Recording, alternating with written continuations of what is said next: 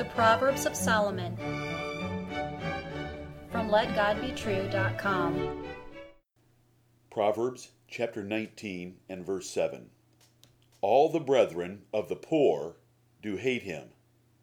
How much more do his friends go far from him? He pursueth them with words, yet they are wanting to him. Hear the words of God in Solomon again. All the brethren of the poor do hate him. How much more do his friends go far from him? He pursueth them with words, yet they are wanting to him. Here is an accurate observation by King Solomon. Human nature is quite ugly when men's motives are analyzed honestly. A man's own family will forsake him when he is financially poor, and he will certainly lose his friends, for they no longer see any reason to associate with him. Though he may express much affection for them, his friends leave him anyway. Family is usually tighter and stronger than friendship. So the world has the saying, blood is thicker than water, meaning that family ties are stronger than mere friendship. But Solomon here in this proverb taught that money is more important than family. The world should coin a new saying, money is thicker than blood. Philosophical talk and romantic songs about eternal love and the precious value of a soul may be nice, but the reality of life is that without opportunity for personal gain, most men will forsake both family and friends. Some proverbs in the book of Proverbs state an observation, and you must discover the lessons. Solomon observed that most men are selfish. When they perceive no further financial opportunity in a relationship, they will dump the person. And Solomon saw that this horrible trait extended even to family and friends. What can you learn from this terrible indictment of your race? Mankind is inherently selfish, greedy, and opportunistic. They know lust, or self-gratification, much better than they know love, or self-sacrifice. A wise man learns this trait of men and considers it when analyzing situations or making decisions involving others.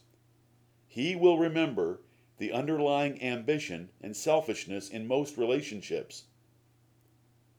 Most friends are fair weather friends. Their commitment and loyalty to you are only as deep as your pockets.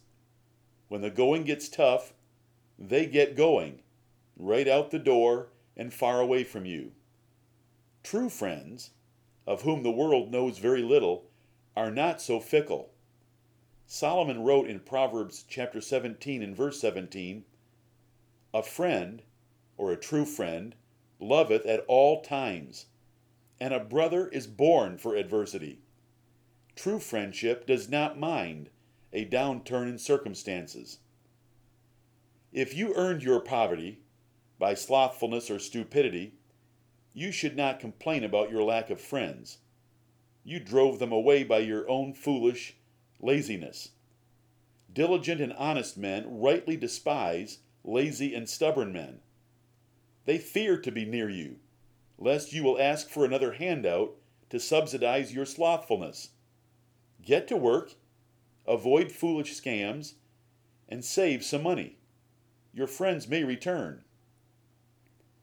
The only true friends are those united to you in Jesus Christ, God's Son. They are not fair-weather friends, for outward circumstances or ambition neither motivate them nor affect them. They are committed to you by their love of God and God's family. They are more interested in your perfection than their profit, and they value love and peace over any menu or ambience of a fancy meal in the world. Where are such precious friends found? In a church of Jesus Christ, where they assemble for these very purposes. It may be said about true Christian friends, blood is thicker than blood. meaning that a relationship in Jesus Christ's blood is stronger than family ties of blood or similar DNA. It may also be said about such friends, blood is thicker than money, for a relationship by Jesus Christ's shed blood exceeds any thought of silver or gold. Friendship with born-again Christians will be very different from Solomon's observation of worldly friends. There is no shame in legitimate poverty for those that follow Jesus Christ. For God chose the poor of this world to be his children. Though false friends may leave and forsake you, the blessed God, who adopted you to an eternal inheritance with infinite riches, will never forsake you.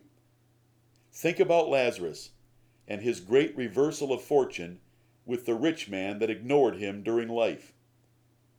God's love is everlasting and unchanging, regardless of your circumstances. Amen.